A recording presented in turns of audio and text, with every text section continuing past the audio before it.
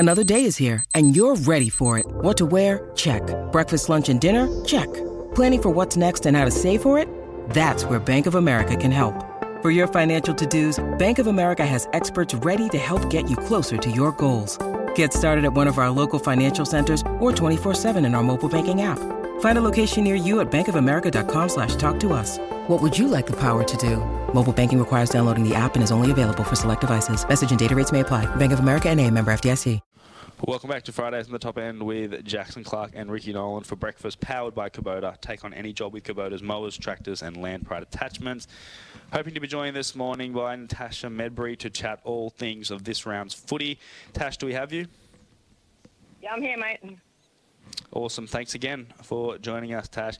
Two really big games of footy in the Men's Premier League. Obviously, two more big games in the Women's Premier League, but due to time constraints, I reckon we'll focus just on the Men's Premier League at the moment. Southern Districts face Pints in what will be a mouth-watering elimination final at 4:15 tomorrow at TIO Stadium. It is do or die for both of these two teams, which is a bit of a surprise when we're sort of including Districts in that category. I think a lot of us had them as the premiership favourites or, you know, up there with the other couple of teams in that premiership favouritism market. But now they are out of the top three, so they don't have the double chance. Should be a really good game tomorrow, Tash. Where do you see this one going?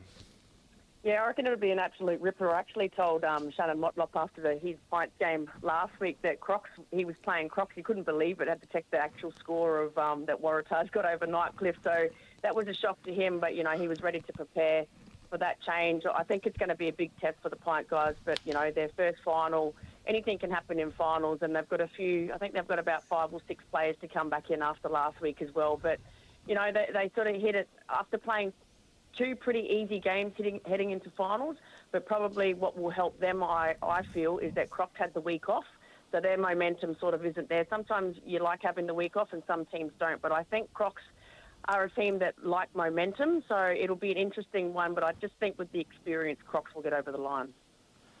Yeah, it should be a really interesting one. I think Pint definitely do have the firepower there. Connor McDonald's fought so hard all year in the ruck, and he'll have a big job again with Wyatt Ryan and potentially Matt Dennis, who may have a bit of an injury cloud, but see how that sort of goes. But their midfield is as good as anyone. Luke Partington and Lockie O'Brien, both ex-AFL players. Rory Taggart's a target up forward, albeit a bit of a smaller player. And then, of course, the Crocs, as we mentioned, Jed Anderson capped off an excellent season with the Best and Fairest award. Bo Schwartz has been much improved. Jared Brander was held quiet against the Tigers, but will hopefully have a big one for the Crocs. And Nakia Cockatoo could be anything. Could be the type of player that breaks a final apart. I think Matt Johnston's the interesting one. I've heard that he's struggling really badly at the moment with concussion.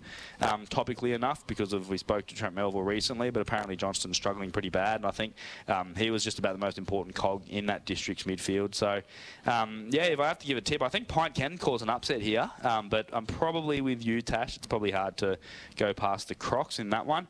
The second game is the rematch to last week, which you don't see very often, two teams playing each other in consecutive games, but you're right when you said it was a bit of a surprise result with Waratah getting the chocolates last week in the Battle of the Beaches. Do you think they can do that again?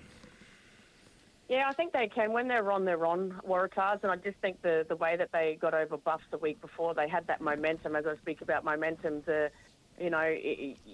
coaches and players love that, and I think Waratahs do have that momentum at the moment, and also the experience from last year. But again, I think they match up really well. The Tigers ground probably suited Waratahs a little bit more as well. We know Tigers don't always play that well at home, but TIO opens it up a bit more, and you know they've both got really great midfields, and you know when they're matched up, like Dylan Collis is back. I know that he missed a couple of weeks ago, and I think he's their go-to player from half back and sets up a lot. They've put him up in the forward line, but I think that he'll rotate back as well.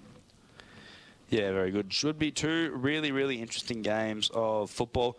I know that SEN Top End will be covering the Pint versus Crocs elimination game, so good luck with the call there, Tash, and I hope you enjoy the weekend of footy.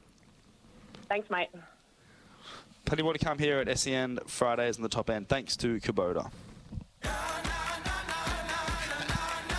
You're listening to Fridays at the Top End with Jackson Clark and Raph Clark for breakfast. Powered by Kubota.